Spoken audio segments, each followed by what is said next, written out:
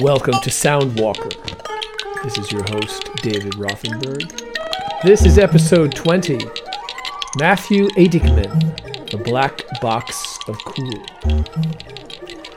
Now, I just heard Laurie Anderson give a talk last week, and she said, never use the word wizard. Well, I'm going to use it, because Matthew Adickman is a wizard of sound, wizard of software. He's a programmer, a musician, kind of visionary of what music can and should and must be. Matthew runs Tada.art. He invented some music software called Tablatune that we use in our band Tablatune that you're hearing in the background. And he can talk about anything musical, sonic. He's always interesting.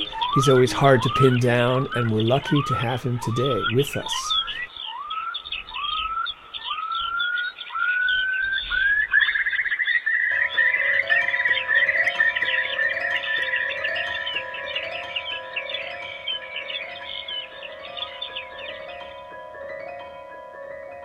Messiaen takes a walk in nature, listens to a few birds, comes home and plots out a few bird calls on his piano.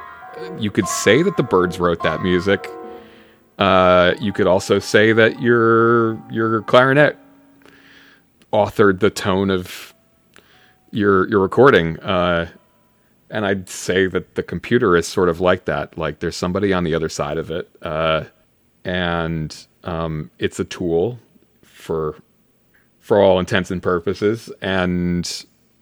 But whether it can actually author stuff for you, I think, you can say that. I mean, we use that as shorthand, but I would question that. I mean, we're not talking about the machine like being the composer here, but the work that the actual software, which is supposed to be a tool for musicians, is kind of like a composition. And this reminds me of at least 15 or 20 years ago, Brian Eno was writing, in the future, music compositions we write will sound different every time you play them, every time you listen to them. Yeah, and I would say that, exactly. I would say that software can be like a composition composed by a person. Yeah, because you open it up and it makes you, if it's software for you to play, it makes you play differently than you would otherwise. Because certainly. I mean, it could change the entire framework for which through which you're making music. I mean, or through which you're seeing music. I think it's nice to, it's an amazing shorthand to just be like, well, it wrote the music for me.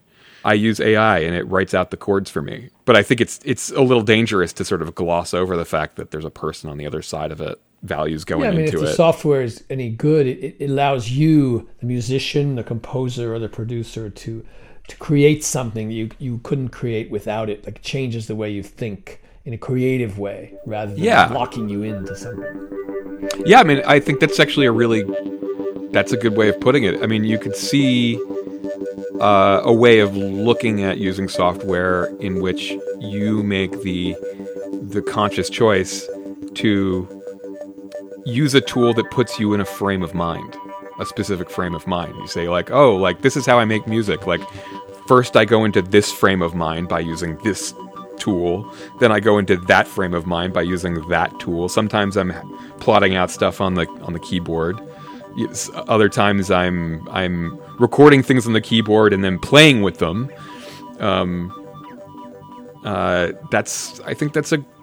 That would be an interesting thing to experiment with and to notice, I don't know, what your values are for making music given any tool that you're using.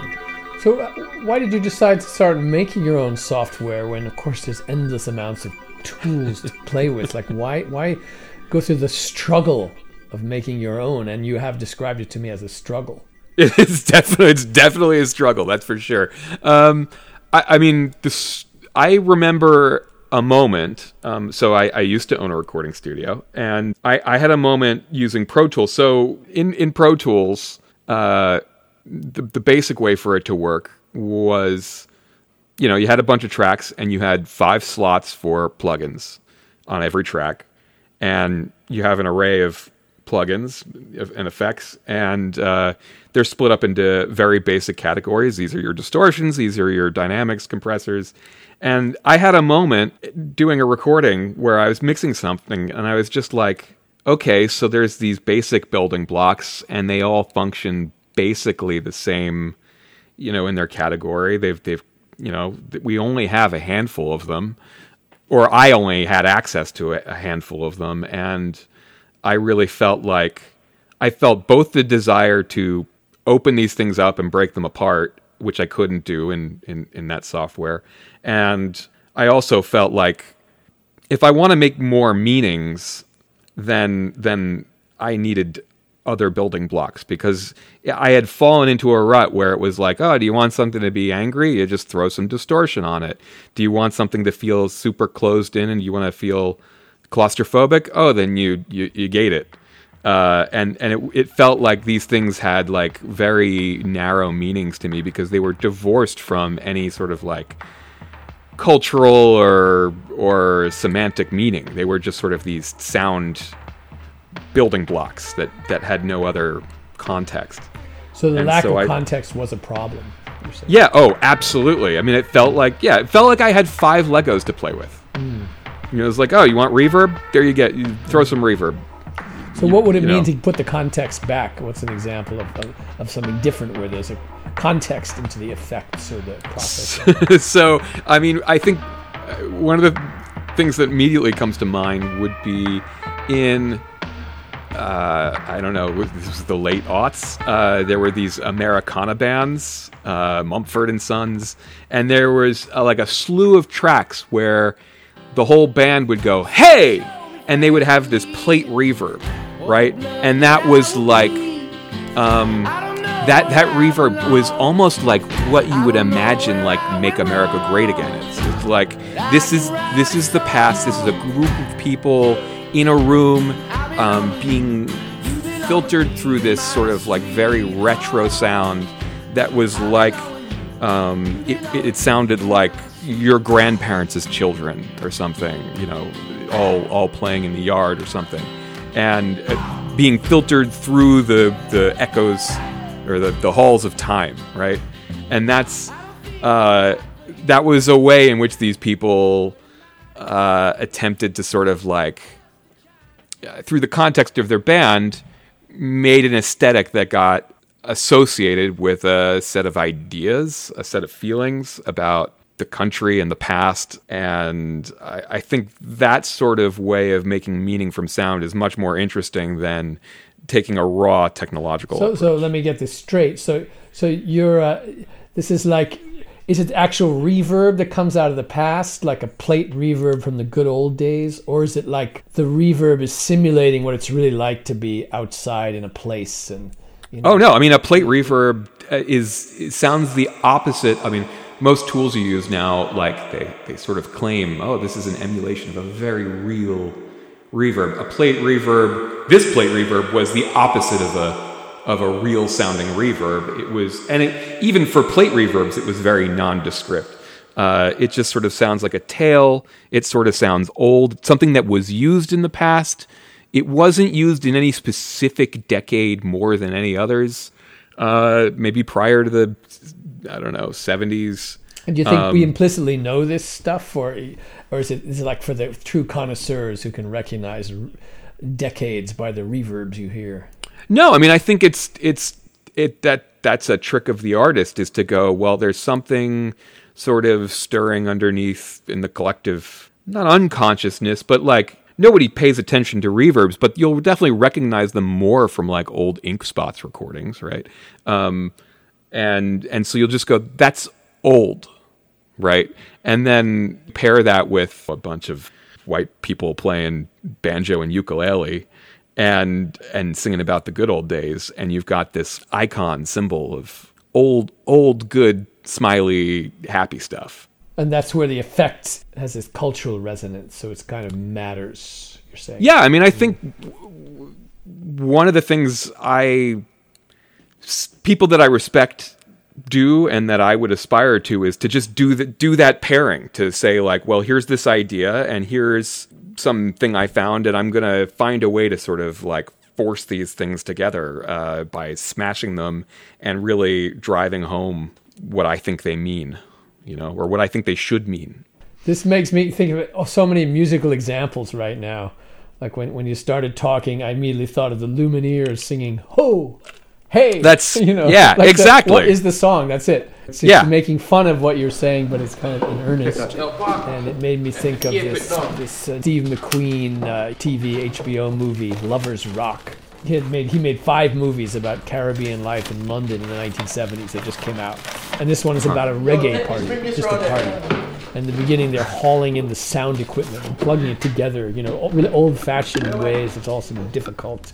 And the DJs are getting ready with their turntables, and they have these delay effects, and they have this like siren. But in between the songs, because they're not making it very precise, they turn on the siren. All very much like a scene. There's no plot to this film. It's 2 hours of the party set up. The party gets going with music. It's just really great. It's about there's all these old-fashioned reggae delay dub sound effects, and they have exactly what you say, this cultural context that you might not remember. And I was thinking, like, I remember I've been to parties like this a little bit a few years after this period, in the early 80s, and the effects did have this cultural context. Yeah, I mean, a rim shot with a low-pass filter delay on it is just so strongly associated with reggae recordings. Yeah. At the same time, whenever I'm using these effects, it's interesting.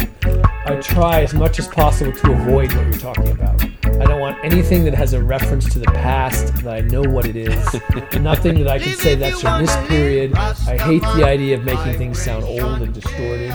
Yeah. I want to have an effect no one's ever heard before. You can't quite place what it is. And, that's why that's what I know it's incapable of doing that. You can't really do it, but that's how I'm thinking. I want some sound. I can't place what the effect is. No one I think that's in total that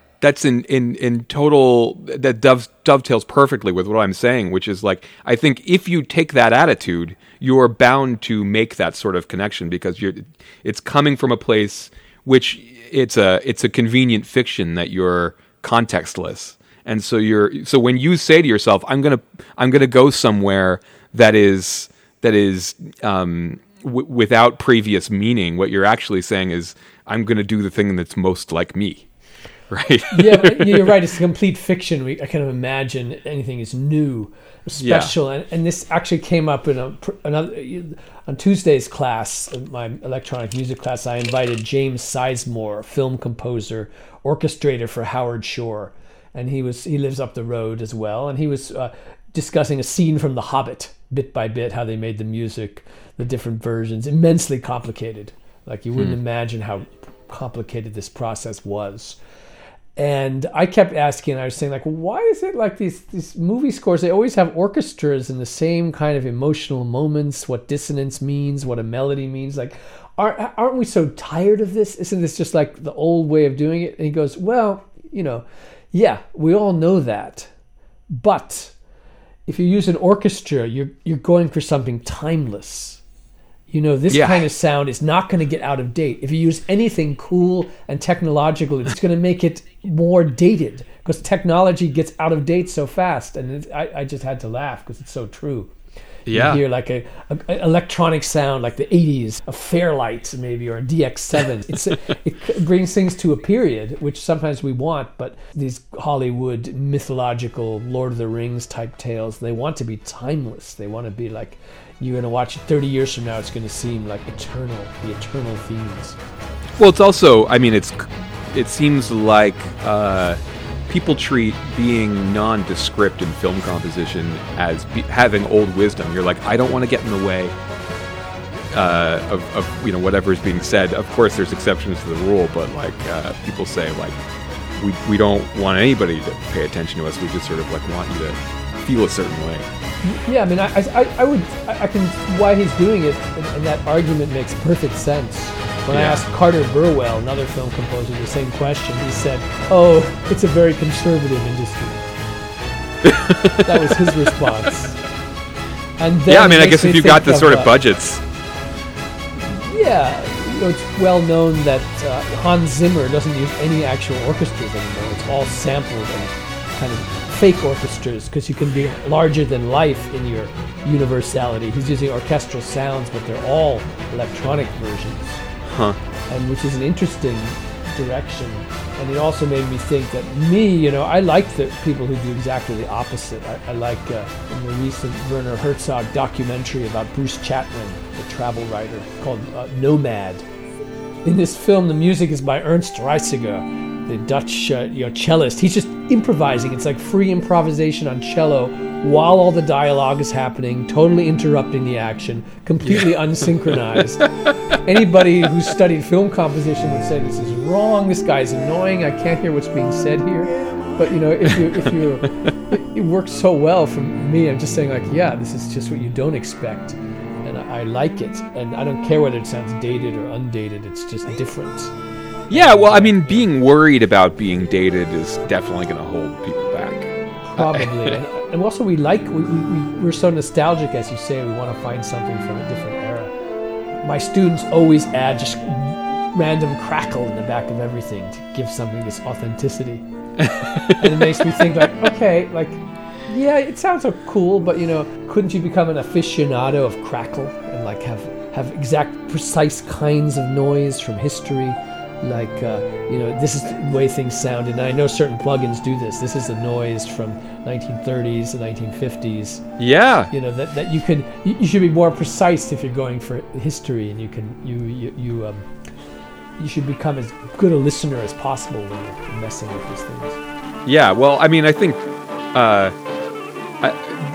I encourage my students to use this sort of like, meaning aesthetic technique sort of way of thinking about things to get them to avoid doing things that they just thought were the black box of cool, right? Because that's something with like a lot of values on the other side of it. That's a good phrase, the black box of cool. Yeah. Right? It's like you're just going for something, your eyes light up and you're like, that's cool. And then, like, that's the end of it, because nothing could be better than cool. Right, is sort of like what I think a lot of people, I don't know, myself included. I mean, sometimes something's just so overwhelmingly cool that I just can't get rid of it. But like then, what's an example? Something overwhelmingly cool you couldn't get rid of? I did something with auto-tuning somebody's voice to a single note. And running that through a bandpass filter on the fundamental, and then just using that as the oscillator for a synthesizer, and it just, something happened where it was like, I don't know, like I changed the filter a little bit, it's all gone. It just came out, and I'm like, that is so cool. Can't get rid of that. There was another thing I did.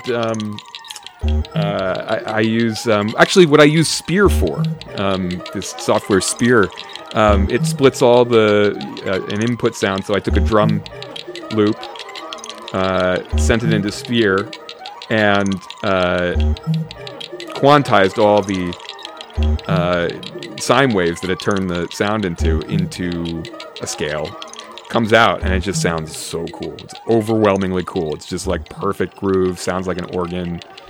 Totally like Medeski, Martin and Wood sort of sounding thing. Cool.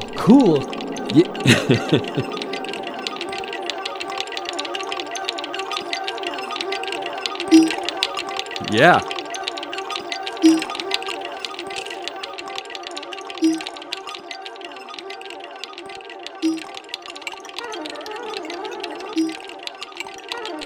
Yeah, it's interesting how much, what kind of sounds have history. And do you think there was a moment when electronic music suddenly got historically aware, and previously it was marching forward towards progress? Like each generation said, this is better than before, we're better than before, we're better, and at some point they said, no, we're going back. Yeah. I mean, I can't give you an authoritative version of that, but it was certainly, I lived through just an onslaught, a gigantic onslaught of hot takes about, what sampling meant. And that was all, going back to authorship, that was like, are these people really the author of their own art if they're sampling somebody else playing drums?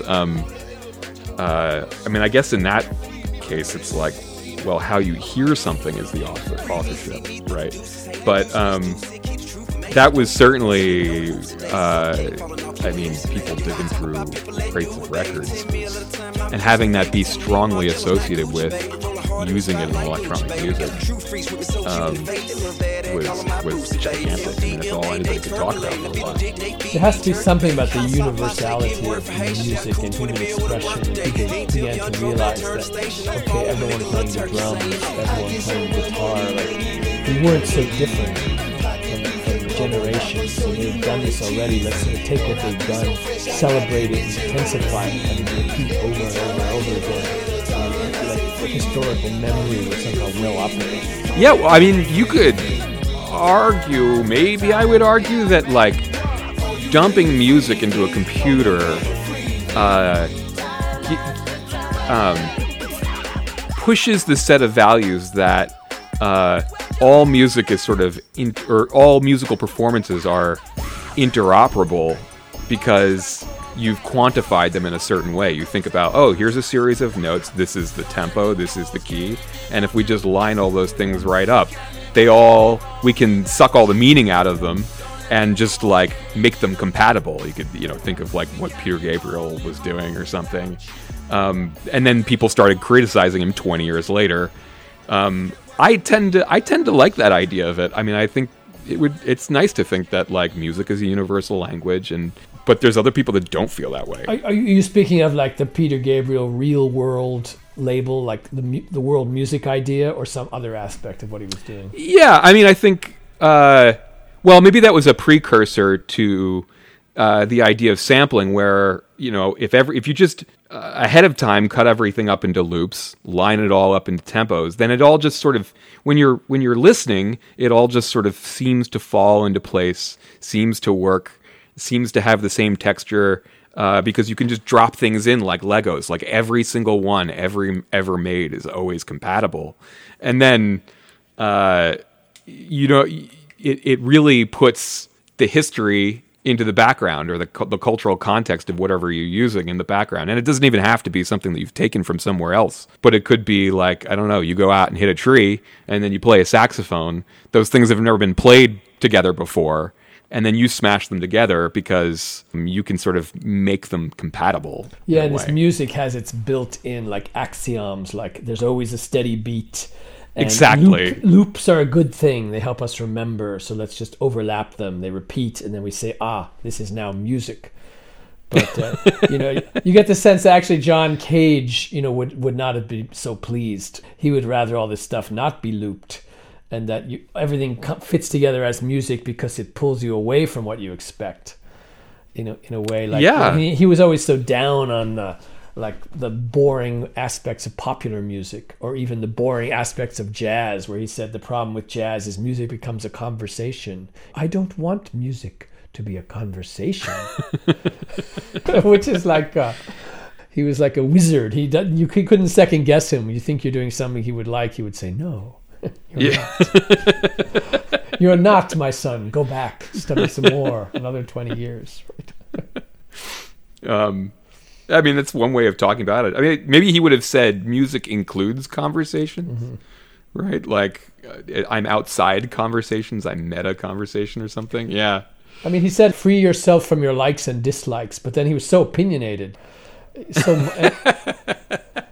And he clearly operated in the world of the composer, who is a kind of elite figure.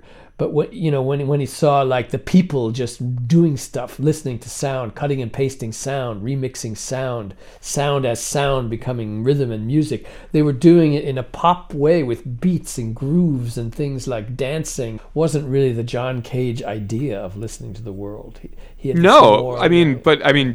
John Cage was trying to push an idea, right? I mean, that's exactly what he was doing. He was saying, like, I found this other way to put together music that's like this idea. No, over here. I mean, I think there's when you learn music history, right? That's sort of how they teach it. They say somebody comes along and says, no, this is the idea, But so, yeah, I guess you're right. Like, he was thinking like a composer and not like, well, what's the opposite of that? I mean, Well, there's the secret part of elitism there. Like, it was a world of the way composers talk rather than the way... I'd say one great thing about today is we don't seem to have those hierarchies really anymore. Like, everyone's making music. There's hardly any composer today writing orchestral music who would say anything negative about like hip-hop or rap or jazz or rock and roll.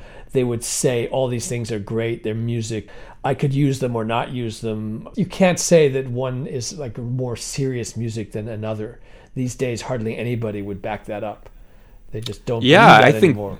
It's all, we're on a more level playing field. There's no great musical heroes like Stockhausen, Boulez ruling the world of what serious music is, and then there's the people who don't understand this just playing in the streets. That ideas are gone. We might have greater inequality than ever before economically in America, but I think artistically we're at a more level playing field. Maybe because no one can make money from any of it. I don't know. I mean, I'd have to think about that a lot. I mean, certainly by genre, you're absolutely right. Like, none of these people would come along and say, like, hip-hop is bad or klezmer rules the world. People do seem to go, like, well, and then this person came along. Like, that still happens when somebody comes around and does something in a different... with a different angle. But now it seems like the people who come along are either you're like a virtuoso in some traditional form, and that's great. People know that, or you're cutting and pasting things together in some new postmodern manner. It's like I'm not sure how you could be like a new kind of like saxophone virtuoso today, or a new kind of really unfriendly conceptual music. You can't really do that. Now it's like newly universally swept together in a mesh of like pragmatic meditation. Like, this music is going to help you sleep better. This music will do this for you. But how it's doing it is it just has to do it and welcome you in with this. I don't know what I'm saying here exactly. But. No, I mean, I think there was a sense when I was, 15 or 16, I was like, music can't get any more louder or complicated or abrasive. Nobody's going to come along and make something more crazy in that way. And then people had to sort of back off and go like, well, what are we doing? What do we want to do? Do you think they're doing it now? I mean, now you hear this kind of 1.5 minute strange digital songs of that's like pop music, of which my own son is a leading figure in. That it's a world of, we thought you couldn't get noisier, but no, you could do that kind of digital noise they told us not to use, and you could make songs shorter and more scratchy and break the rules that further, which makes me smile. It's exactly what should be happening. Yeah, I mean, well, there was two things, right? I mean, you're talking about like the digital thing, that's like Cascone, right? Where it's like, well, this is the glitch, and that. But I think also the stuff that I've heard that your son and his friends are doing are like, it has much more to do with like that's a very specific sort of glitch. What they're doing, it's a very like online conversational sort of glitch. It's not. It doesn't necessarily have to do with like the medium of the digital, which is new. It's more like what it sounds like when somebody screams on YouTube, right? Which is like a whole different thing. I mean, there's a million kinds of distortion, but like that vocal distortion is very specific to that sort of those genres of like what it's like if you're gaming and you scream into your gaming mic. Oh, yeah. Yeah. And one thing that interests me is like, and something I've been hoping would start to evolve is with all this sound, all this music, all these tools instantly accessible, the sense of refinement in assessing sound in these like precise ways that seem like way beyond, say, the way I would ever think. Like when I was watching him explain this track, he'd load up a track with like 25 distortion plugins, one after another, making this like kind of noise, and then he would explain very precisely why he was doing it. I needed to add this. It was a little more of this. It was a little more of this. a real sense of refinement in massaging the sound into a peculiar kind of noise, so that if you're doing this, you would have a very refined sense of hearing this sound world of unclassifiable noisy sounds that I wonder what the context is. Like as we start talking about context, is the context some specific thing of the past or some super technical vision of abusing the tools in a way you're not supposed to? You know? I mean, I don't know if that's a new way of thinking. I mean, electronic music is sort of the practice of just throwing building blocks together until you find the thing that you feel like you would envisioned in a certain way. But I mean, I definitely think that that's why I think like the mindset that you go into it with is so important. Like maybe you don't want to do that. Maybe you want to set up some sort of like pseudo-lingual thing where it's like, I'm going to use like this distortion sound as sort of some sort of syntax, or you're doing like arithmetic where it's like A plus B, and you've got like flanger first, distortion second, and then like the resolution is reverb or something, and you just do that over and over again in order to make a point. Okay. But like the idea that like the aesthetic, the sort of like the aesthetic of the track is always the point, is the thing that gets a little tired to me a little bit. Isn't this so distorted? Like, isn't this so crazy a sound? Is that what you mean? Yeah. Well, just the idea that like, okay, if I throw 10 different kinds of distortion onto something, that makes it loud and that makes it aggressive. When there's nothing aggressive about that. People have been doing it for... Yeah, it's exactly. Now, I mean, it could be put into a different context. Okay, so you only do that for an eighth note, and now it's a drum. Fine, but like, it just seems like that's a way of thinking about sound that we've inherited from previous generations. That's a historical way of thinking about sound. What I'm imagining might become different. I don't know if this is happening or will happen, is the fact that we have so many things we could listen to at any moment should make people like super refined in the sense of being aware of everything. Yeah, I mean, there's tons of like crate digging. I mean, that's but it's just right there. It's not even crate digging. It's just right there online. You could listen. You could suddenly become an expert in like the pop music of Djibouti and just listen to only things from this little city state for the next week, and then come up with some response and then learn these things, hear it.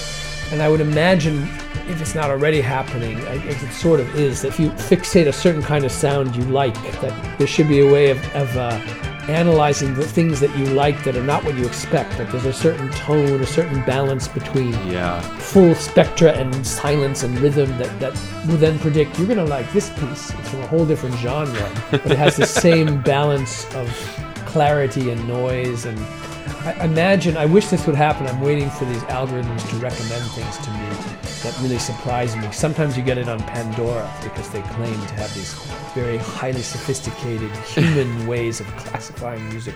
I don't know if this is just a myth, that then they would send you on, in interesting directions. I mean, somebody said to me the other day, "Oh, I miss Pandora," and I thought about that. First of all, I don't think Pandora has gone anywhere, but second of all, I've found more music on Pandora than I did on Spotify, because it's designed to help you find things. Yeah, and if they could integrate that together with you collecting your music, they have some special technique. Because I would like to see, Spotify. I confess I listen to a lot of things there. I would like to open it up and say, okay, what are you recommending for me today? And they'd be so smart. They would have found really interesting things I don't know about that I'm going to like, and they don't.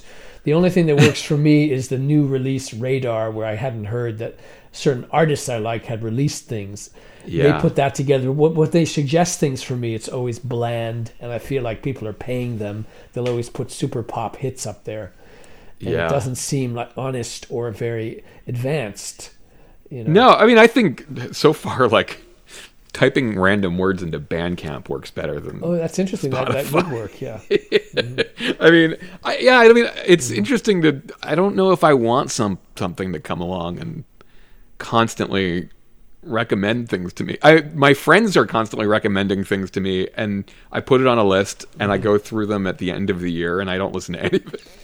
I would find that of course works better if I feel if friends I trust whose aesthetic I agree with recommend things, and if enough different people recommend something that might be worth checking out. Yeah. And I'm also someone always looking for something else, like, and always like bored. Please send me something else, try this. And when I sit down to make music, I'm just bored. It's like, oh, I'm just bored with it all. Can I make something that would interest me? I'm so bored of what I've done before. Can I just like do something I've never heard? And of course it's all an act because it's nothing so new, but that's kind of how I think. I want something else. And that's my flaw as an artist. I know my limitations. I'm just always in between everything, and it's kind of I mean, I think, you and I toss around that word weird a lot. And for me, like a lot of thinking about and listening to music is chasing the high of the first time I listened to a CD like 5 or 6 times, and then like it went from being something incredibly ugly that I didn't understand at all to something that I thought was really beautiful and that I could, I don't know, hum all the way through. And that like aha moment of like, oh, I get it now is, I don't even know, like, is, given the David Byrne thing, like, oh, like music conforms to how you're listening to it. Can we even do that now if you only listen to things once? When's the last time it happened for you? That's a good question. I had a thing with, this is old, it's a 7-year-old record, but Adam TM has this record Pop HD that is like, I definitely remember putting on that record and going, this is the new stuff here, right? This is really an amazing way of putting together sound. And there was, it's deceptively simple, and as I sort of sank into it, I found new things. Leafcutter John is a little bit like that for me. Yeah, I'd have to run through my library. What's left of it?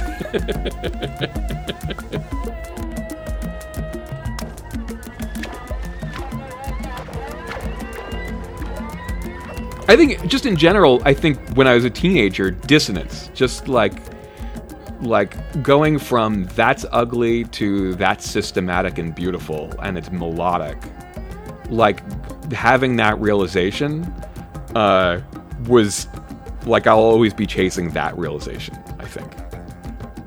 I don't know, like it sounded like a car horn 10 minutes ago, and now it sounds like something I'm really attracted to.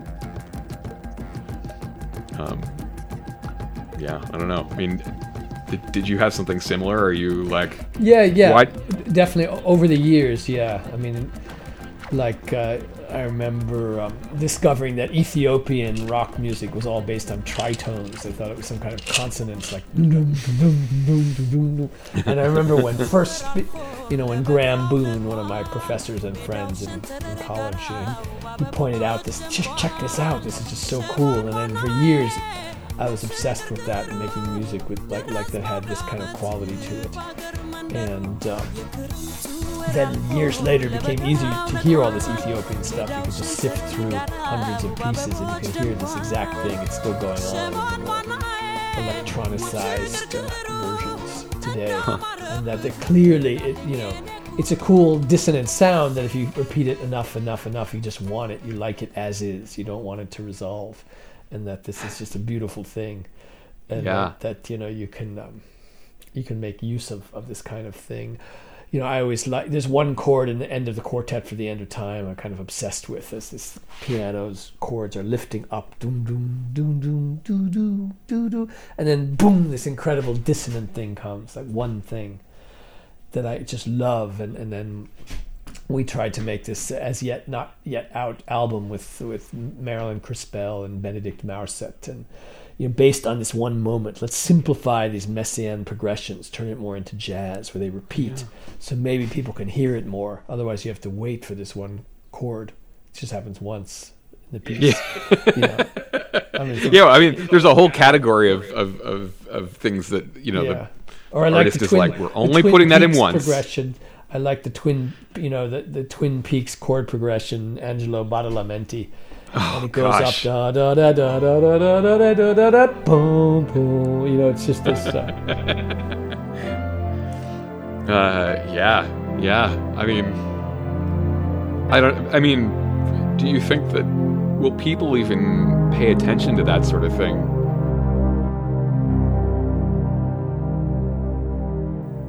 Well, there's another thing that's been embraced a little bit is it just in the last, I don't know, 10 years is fake harmonizer sounds, which like we had access to in the previous 2 decades, but it took a little while for people to go like, oh, there is like a weird way in which this seems to work.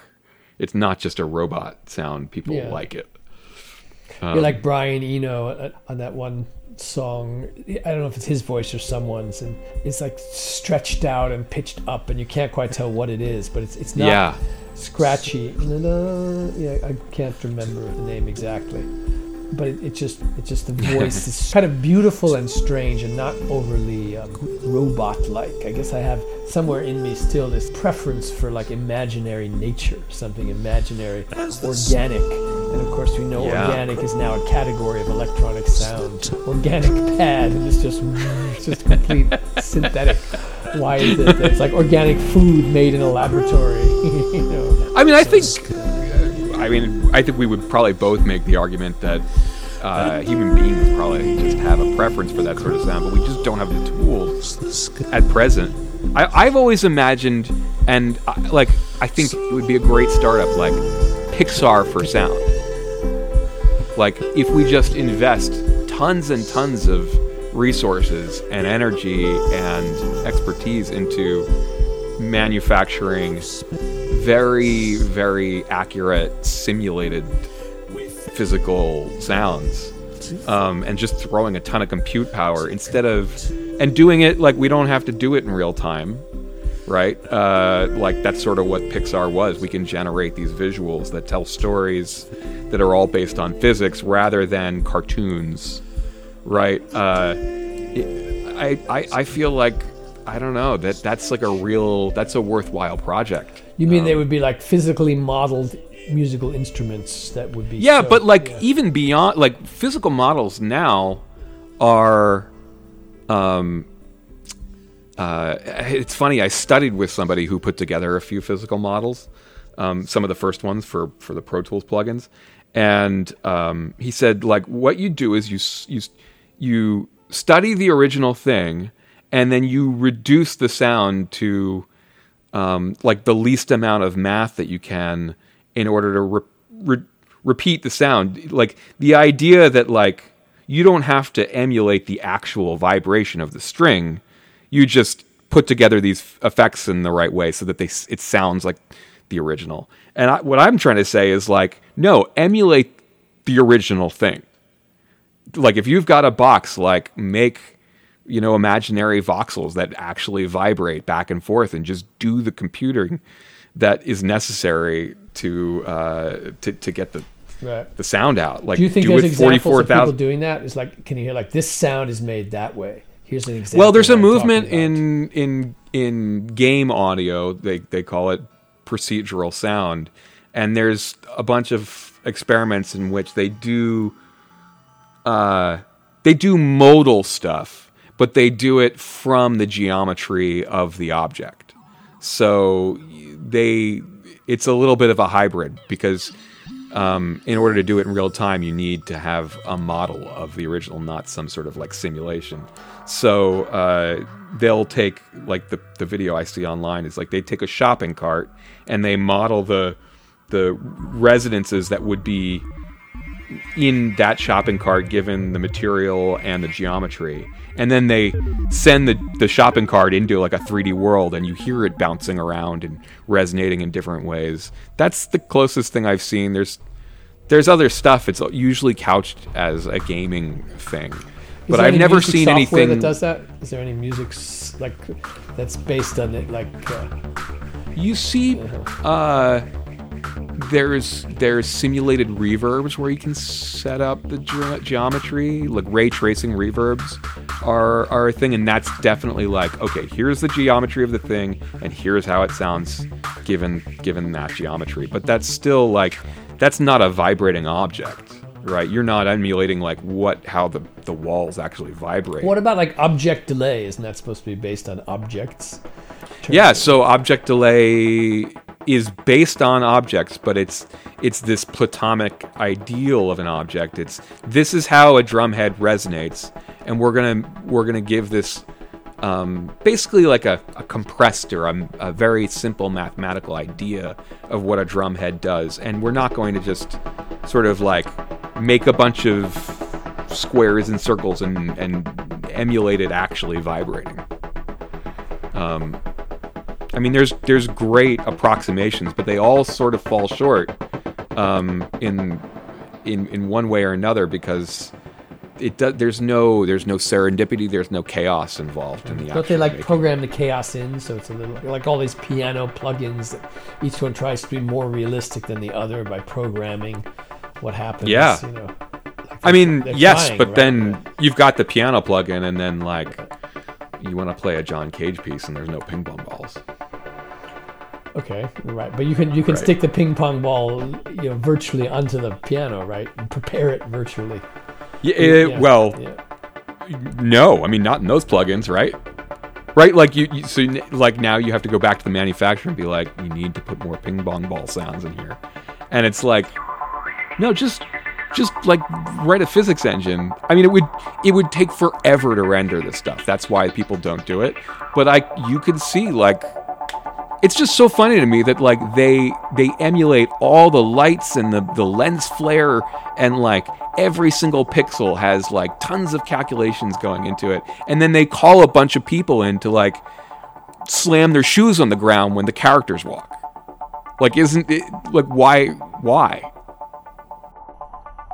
That's interesting, yeah, because you're combining like the Foley artist with the synthetic versions. Like, somewhere I remember reading an article on what it took for the sound of a gunshot in one famous film. It was a mixture of sampled gunshot, synthesizer, this, and they kind of blended together to create this larger than life feel. Like, yeah, I mean that's a field that's like they've been doing the exact same thing for right. What, like 100 years? But you're saying it could be done way better, and in gaming they're thinking about it because you're interacting so much with these worlds and you move around and you do things. The sound should really change with you in a realistic way. Yeah, well, and the previous practice in gaming was like you shoot the gun 5 times and you hear different sounds, and then it goes round robin. But like that only suffices so much. Especially when you're like, okay, so like the gun sounds this way, and when you're in a building, then you walk outside and it sounds a different way. Like you just have to oversample this stuff, like in a silly way where you could just sort of do a little bit of emulation. It's easier to do with the reverb. It's harder to do with there's even a debate as to whether convolution reverbs are more realistic than algorithmic ones because they sample a space. So at first it seems like they're more realistic, but then some people will say it's fake. I've never heard a reverb of any sort that actually sounds like something was recorded in the field. So you don't like any of them? Because I love them. I love them, but like they don't convince me that you recorded something in a space.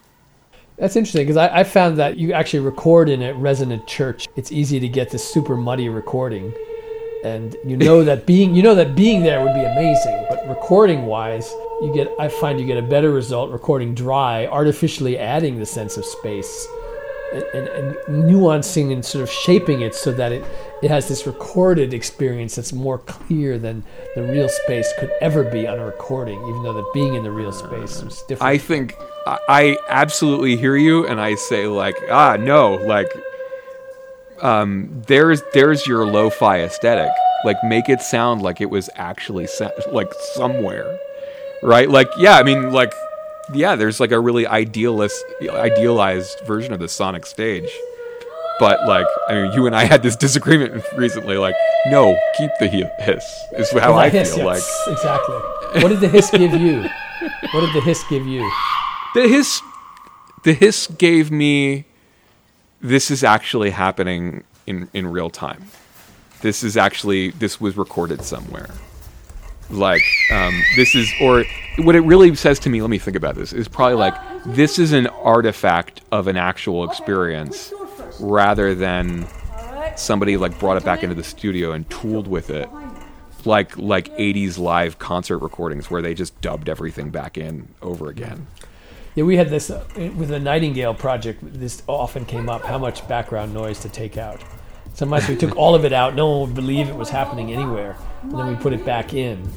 And then one aesthetic was leave it all in so it's like really there. And if you watch the film, some of the soundtrack is stuff that I edited and took out the noise. And there's even reverb added, which you can clearly, it's not quite real. But in other ones, it's the actual sound there and it's different. And a handful of people watching it complained about that. But the others didn't notice, or that, you know. And you and I have talked about, like, okay, you edit out all the noise and then you just put your own noise back in. A little bit. So you edit it all out and then you say, no, this isn't realistic. Let's bring it up a little bit more. And you know, that particular hiss I thought was just so high and clearly there was a problem. Like, that's not like the natural hiss of life. It's like an extra hiss that came into the process. And so that's why I said tone it down. Like, because Well, I still got to post it. I totally trust you. I'm not going to sit. No, you can go anywhere. Yeah, we have to figure out what to do. But yeah, I mean, recording in general is this weird thing. Like, it's like, why should a recording of a performance actually be the real thing? It's another artifact, another technological innovation. Yeah, I mean, I think, there's definitely like, it's a silly fiction to say like, we're going to try and convince you that you're really there. Right. You basically want to experience you're going to want to listen to that sounds cool and interesting one way or another. Whether it sounds real is a kind of secondary question in a way. Yeah. So what, we have like 1 hour we've gone on so far, but is there any particular software you want to talk about in this, that like something you're working on or once worked on and were interested in? I mean, look, I've always got like 100 pieces of software running around. I mean, I think the ongoing thing that I haven't really done anything with publicly very much is this sine wave synth thing, which I keep talking about. But that's just how many ways can we put together just like a VCA and a VCO and have it sound different. All the ways that can poke at your brain in different ways. So that, I mean, I've always liked the idea of a sine wave being like a fundamental building block of sound. It's, I've sort of learned a little bit about why certain people think that that's not true. So I think it's just sort of like, it's an interesting technology to be using to say like maybe you could connect it to the idea of like everything is actually the same thing. Like here you think I'm listening to this music and it's gone off in a different tangent, and then I'm going to be suddenly reminded that it's just a sine wave. And then suddenly I hear like this, melody, and I think that melody is the music, but it's just a sine wave. Do you think that's what we get when we listen to like Silver Apples of the Moon, or like early That's a little like music? that, yeah. I don't know. He's a genius for so many different reasons. I mean, he does Silver Apples of the Moon, and then the next thing is like means something completely different. I mean, he's incredible. But I was just thinking that it was all sine waves back then. He was trying to turn it into this, different tracks, different kinds of abstract but rhythmic and melodic, like electronic music when it was all new. So now those techniques are very familiar to us, but he structured this whole piece. And it was also presented in this high and mighty sense, like this is a composition. It's new. Rather than like electronic music and pop music, which is where it really took off. Here was a kind of symphonic work commissioned by a record company to show we are serious. This is the new thing. And like that's what they were up to. And then now we hear it, it's like early electronic pop music. We don't. I mean, you're very derisive. You don't think one thing anticipated the other? I'm not derisive. I'm saying that's what makes it more resonant in a way. like that there's classical music by composers of that period. Much of it is not listened to by a larger number of interested musicians, but because this is electronic, we see it as something that presaged this kind of pop music. If Subotnick wrote an orchestral piece from that period, it would not be as listened to. You know, that it would be interesting to get back in the space of what that was like. And I know I've reading a lot about the recent unauthorized biography of Wendy Carlos, which must deal with a lot of the same things, which is that she just thought this was a cool thing to do, but didn't imagine it would become this super hit thing because it was simply music that it was always around but played on these new sine wave instruments. I mean, yeah, you're absolutely right that like you, I don't know, you read the old graphic scores of electronic music and it's like, all right, here's the spectrum and we're gonna like put this thing here. But then Wendy Carlos comes along and she's just playing music on a different instrument. Right, and this kind of music that was written without these specific things. Bach would say, great, play them whatever you want. Exactly. It's harder to play Brahms on electronic instruments, Beethoven, but Bach, these arpeggi, it's just right there. You might as well go for it on different tonalities. Yeah, I mean, it's interesting. I remember it was a few years ago that the first students I had would start to say, oh, you need the very best sound equipment to hear electronic music because the tones are so precise and rich and interesting. If it was just like violins and clarinets, nobody cares. You could listen to those on cheap headphones. But electronic music is so refined and nuanced. You need the very best equipment. And I said, well, that's interesting. Yeah, it's a whole different way of thinking.